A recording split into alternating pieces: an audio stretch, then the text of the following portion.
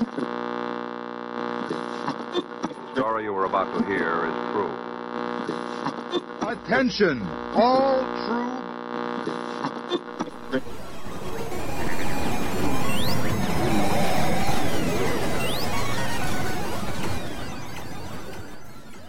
She's alive! Alive!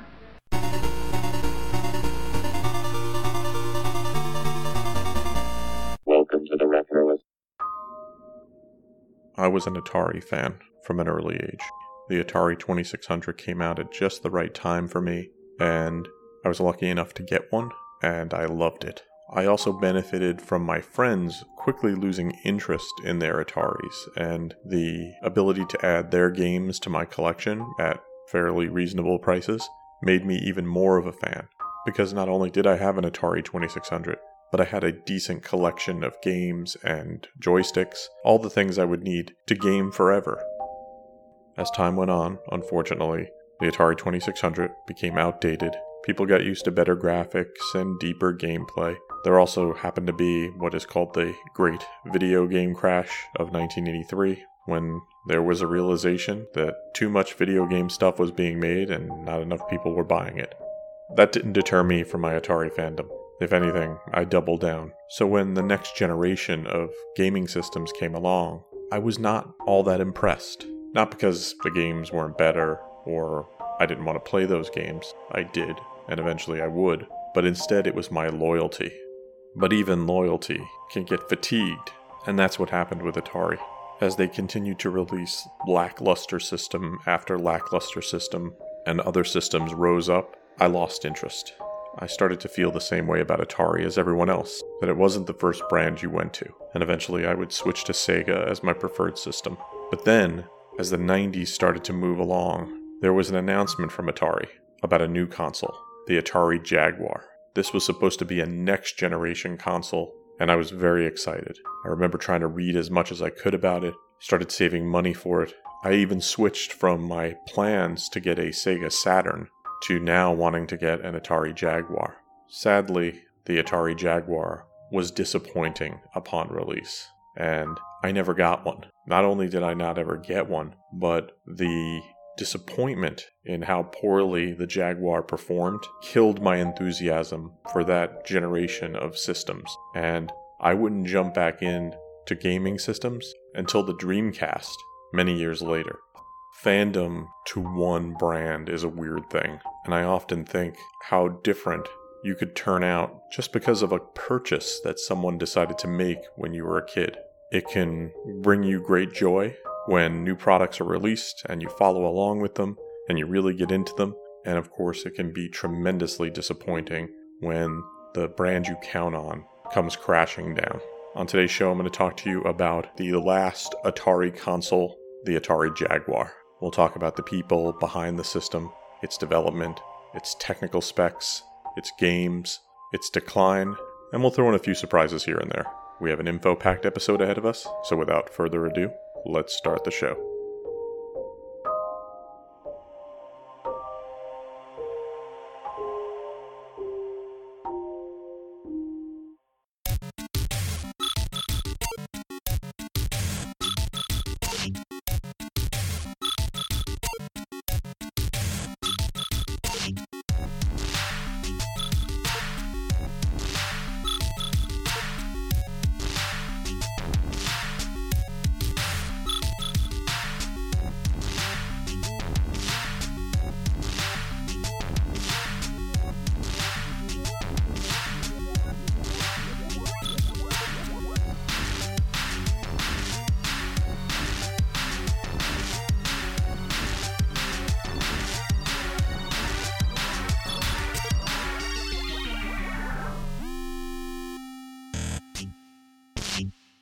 The Atari Jaguar is a video game system developed by the Atari Corporation, and it was released in North America in November of 1993.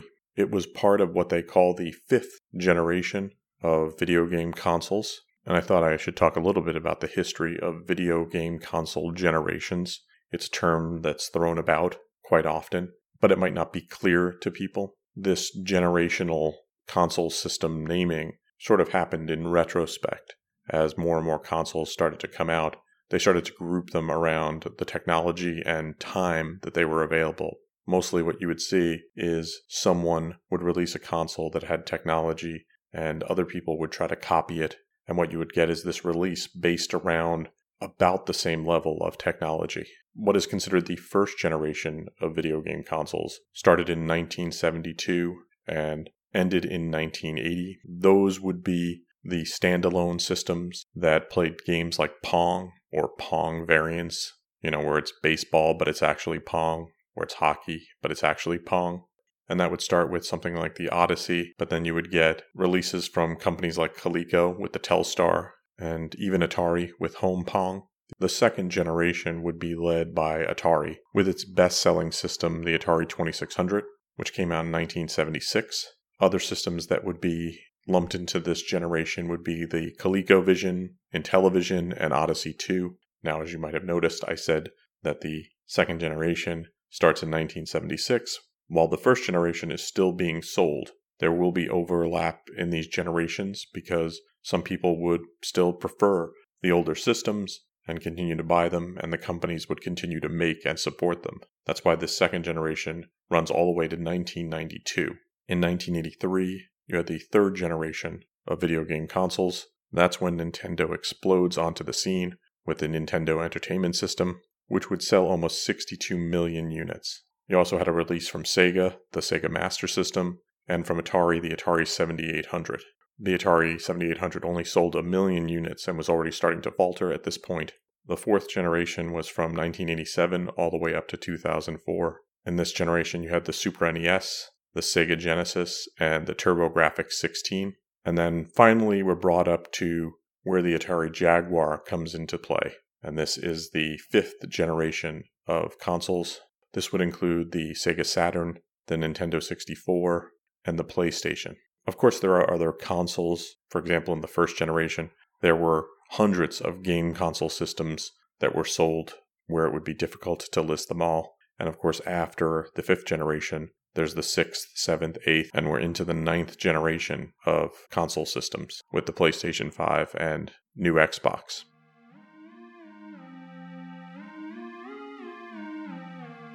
So let's take a look at the company that would be making the Atari Jaguar, Atari.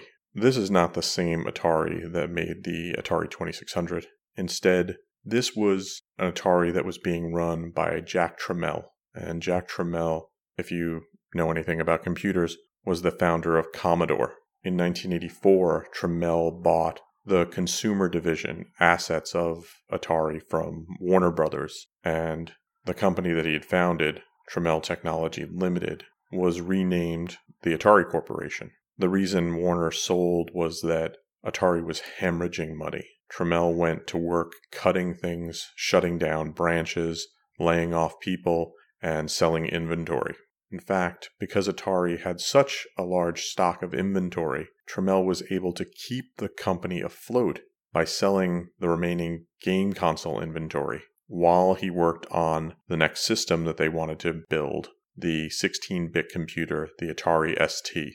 In 1985, they would release the ST as well as a update to their 8-bit computer line with the Atari XE. They would create a new Atari 2600 in 1986, the Atari Junior, alongside the Atari 7800. But all of these were not big leaps into next-generation consoles. But the Atari ST proved to be a fairly successful system, but it still wasn't a blockbuster computer, and Atari was looking for what their future would be. And oddly enough, the future kind of started looking backwards toward video game consoles, because in 1989, Atari released the Lynx, which was a handheld color graphics console, and it got pretty wide acclaim.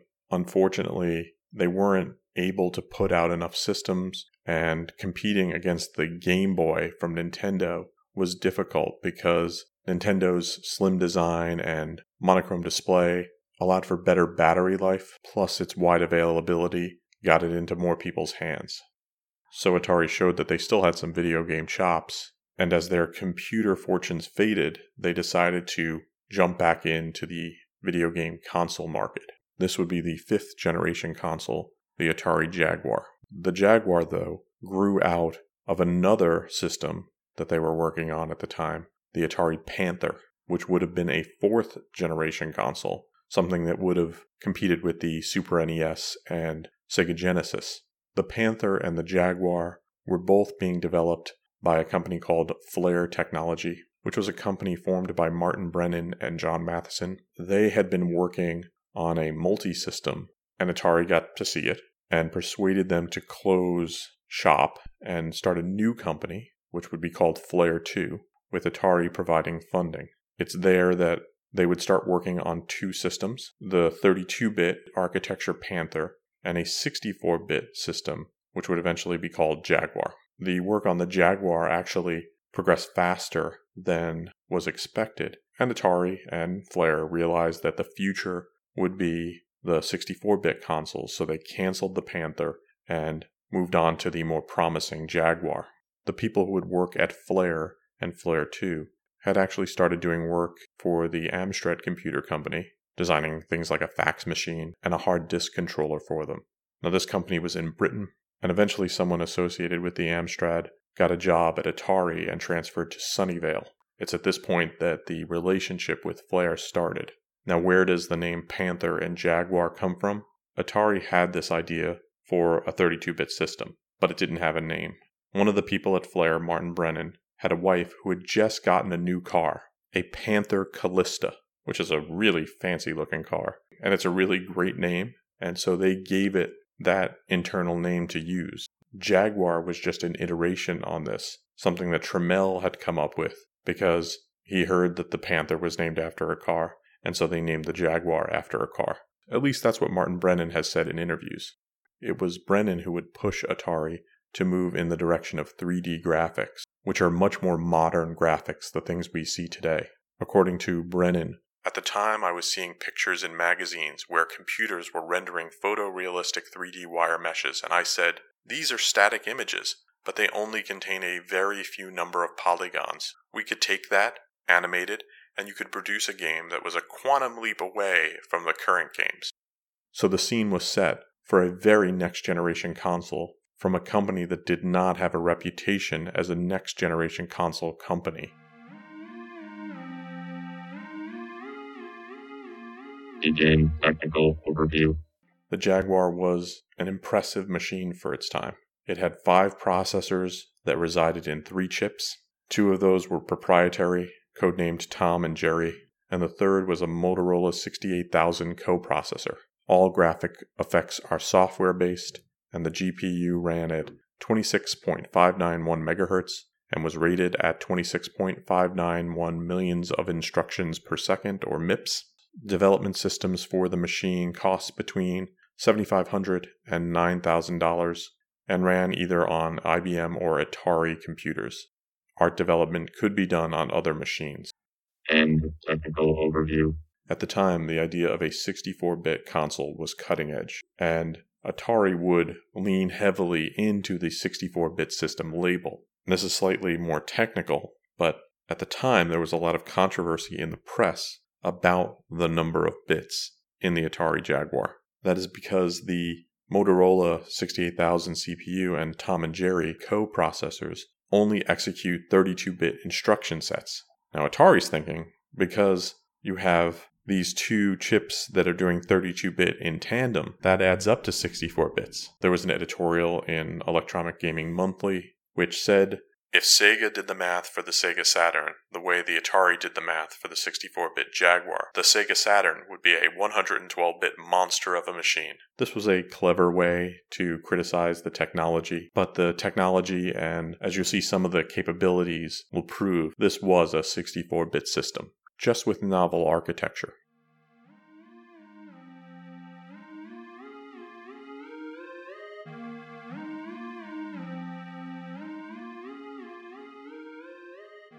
I don't know if you remember when a new console would come out, especially in the past, something you would really look forward to is learning what peripherals would be available. It would be right up there next to what games would be available. And prior to the launch of the Jaguar, they did mention what peripherals would become available. Things like a CD-ROM add-on console and a modem for online gaming and a virtual reality headset were all on the table. Unfortunately, like so many promises that are out there in the gaming world, most of the very most innovative stuff was scrapped, and instead only a couple of peripherals and add-ons would be made available for the Jaguar. That would include an adapter for multiplayer, the CD console add-on, a redesigned controller, and a link cable for local area network gaming. I don't know if you've ever seen a Jaguar controller, but it had a lot of buttons on it, and if you ever hold it in your hands, it is very beefy. It almost feels like a system unto itself. The Jaguar CD would be released in 1995, and 12 games would be released for it.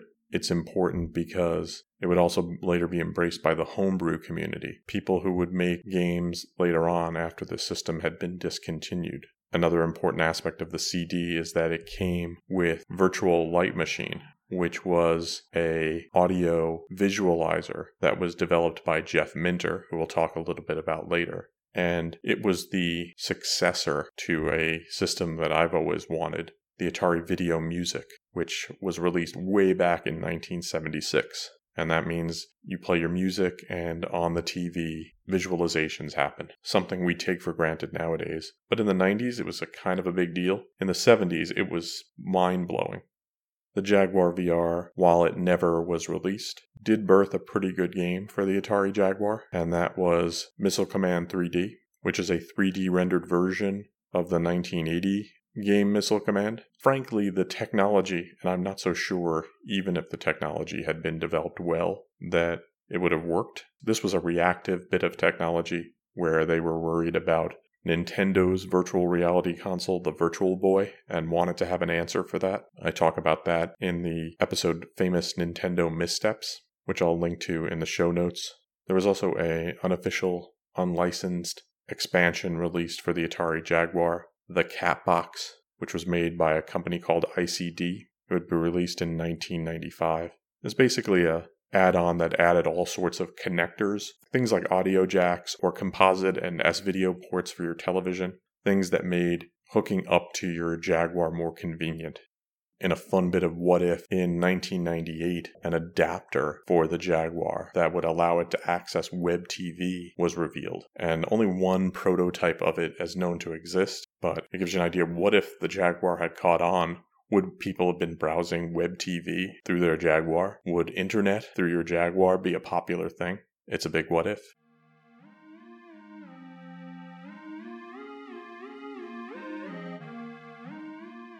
Now, hardware is important, but really the success of a console comes down to the games. Jaguar would eventually have 50 officially released titles for the system in North America, although there would be quite a few homebrew games that would be released later. Checking the list online, there are a couple of dozen homebrew games that have been released by individuals and publishers, with ones as recently as 2020 being released.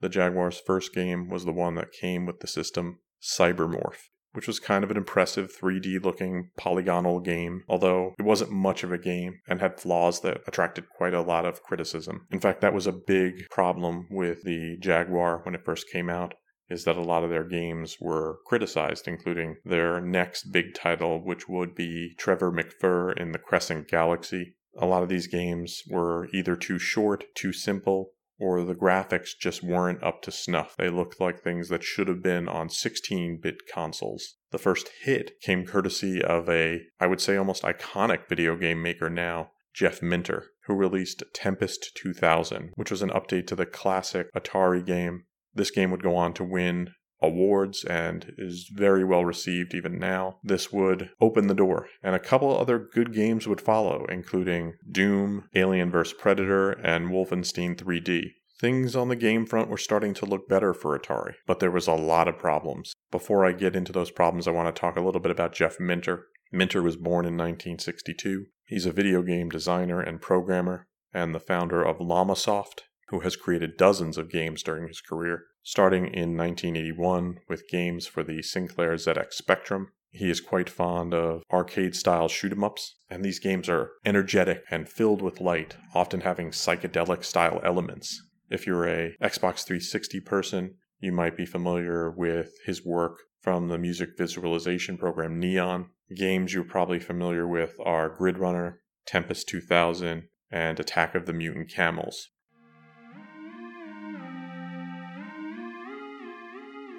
Atari was not releasing a lot of information about the Jaguar at first. Then they started to leak technical specifications to the press and said that they would debut their machine in 1993.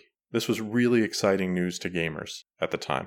It would have been the most technically advanced machine available, and Atari even sweetened the pot further by saying it would be priced at $100 to $150. They wouldn't be able to stick by that. When Atari finally announced the launch, the price tag had gone up a bit to $200 and said that it would be bundled with a controller and the Cybermorph cartridge. When it actually would hit store shelves, the price would go even higher, up to $250. This price going up turned off a lot of people. But even at that price, people were buying it. IBM was manufacturing the systems, and Atari announced that they would be marketing the Jaguar with a $3 million advertising budget, 20 third-party developers, and a telephone support line. The media, retailers, and even consumers, though, were skeptical. It had been a long time since Atari had been making waves in the video game console market. The official launch was on November 23rd, 1993, and the system was initially available only in the test markets of San Francisco and New York. That marketing budget used the phrase "do the math" to talk about how much better the Atari was to the 32 and 16-bit systems that were available at the time. During this test launch, Atari sold 20,000 units. 6 months later, in early 94, they had a much wider release. Unfortunately, the Jaguar just wasn't catching on. They had sold about 20,000 units that first release. By the end of 1994, they had sold only approximately 100,000 units. In 95, Atari dropped the price of the Jaguar to $149, getting it to where they said it would be, trying to make it more competitive. They also started upping the advertising because they knew new systems were coming out. In 1995, Jaguar sales were below Atari's expectation, and Atari tried to invest in Jaguar game development, trying to bring other publishers in, but this had never been the focus of Atari. Trammell was a hardware person, and is quoted as being so there just wasn't a lot of experience. Although they were learning fast, it wouldn't come fast enough.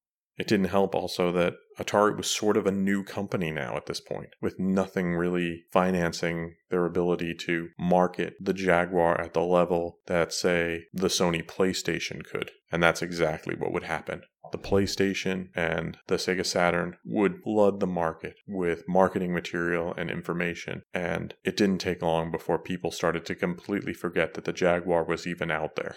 Some of their games would win awards, and the press would be very kind to them. At the same time, people didn't like the controller. They thought the pack-in game, Cybermorph, was pretty weak, and the handful of other offerings just wasn't competing with what was being promised even by Saturn and PlayStation.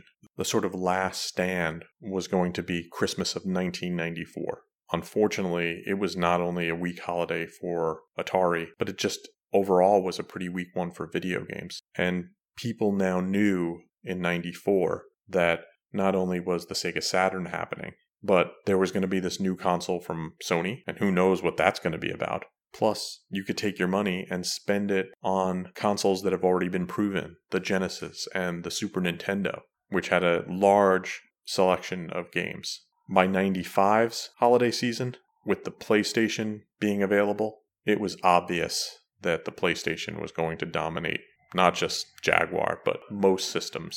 At this point, Atari stated that they only sold $3 million worth of Jaguar merchandise in the last quarter of 95, and announced that they would be discontinuing support of the Jaguar. In 1996, Atari released the last Jaguar title, Fight for Life, and almost all the remaining Atari employees were laid off. In April of 1996, Atari was merged with JTS Inc., which formed the JTS Corporation. This merger was finalized in July. After that, the bulk of the remaining Jaguar inventory that remained unsold would be moved to Tiger Software, which was a private liquidator. On March 13, 1998, JTS sold the Atari name and all of its properties to Hasbro Interactive.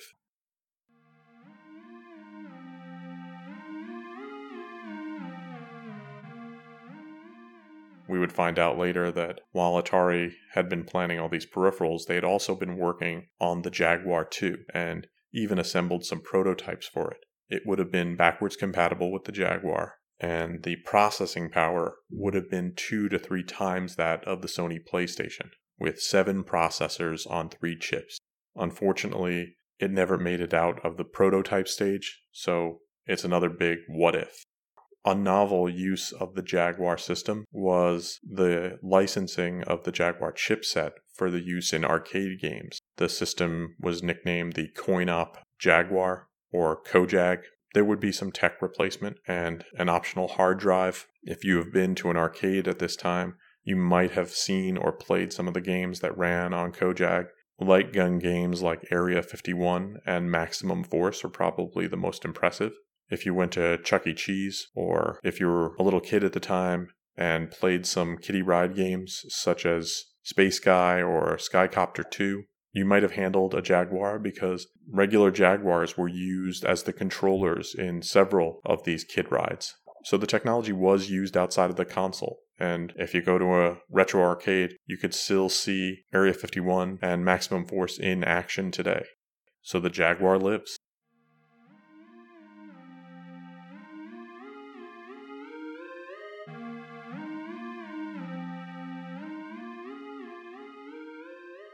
The Jaguar would also have another legacy that started in 1997 when Imagine Systems purchased the Jaguar cartridge and console molds from JTS. These are the molds that make the plastic that houses the machine and the games, and they were going to be used for something called the Hot Rod camera. In 2014, something more exciting with those molds happened when they were purchased from Imagine by Mike Kennedy, who was the owner of Retro Video Game Magazine, who wanted to create a new console, the Retro VGS, which would later be called the Coleco Chameleon. When the mock-ups came out, it was a great-looking system, and people were very excited for it, but it's a very controversial project, and the project was terminated in 2016. When that failed, the molds were sold to Albert Yarusso, who was the founder of the Atari Age website, a great source for anything Atari.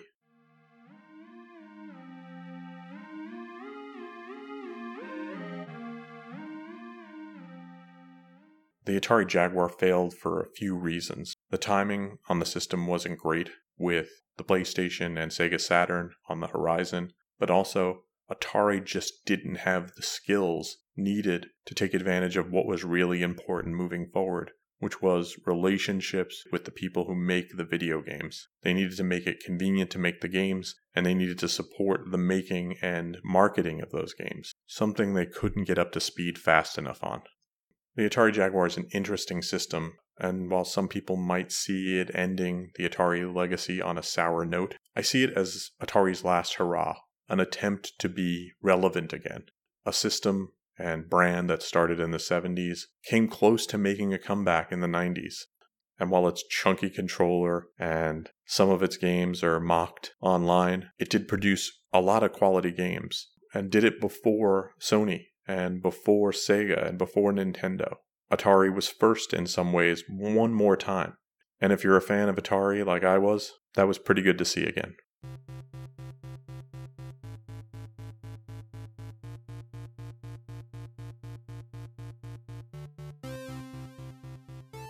Thanks for listening to the show. For more retro fun, you can drop by the website. I'm at retroist.com. You can follow me on Twitter. I'm at twitter.com/retroist. The music you hear on the show is by Peachy. If you like Peachy's work, you should follow him on Twitter. He's at twitter.com/peachypixel8. That's the word Peachy, the word pixel, and the number 8. Thanks to everyone who has been supporting the show via Patreon. We have a lot of great Patreon supporters and new Patreon content being posted all the time, including bonus tracks and member-only episodes. I'd like to thank the newest supporters to the show: Keith Kaplan, Jeffrey Vineyard, Keegan, Alan Howell, Byron McGaw, and Mark Wilson. Thanks to all of you for joining us over at Patreon. I encourage everyone to drop by and check out what I'm offering over there. If you can't use Patreon, please go to wherever you download or listen, and if you have the option to make a review and can give it a positive review, I would really appreciate it. It does help other people find the show. Thanks for listening to the show, and I hope you have a great weekend.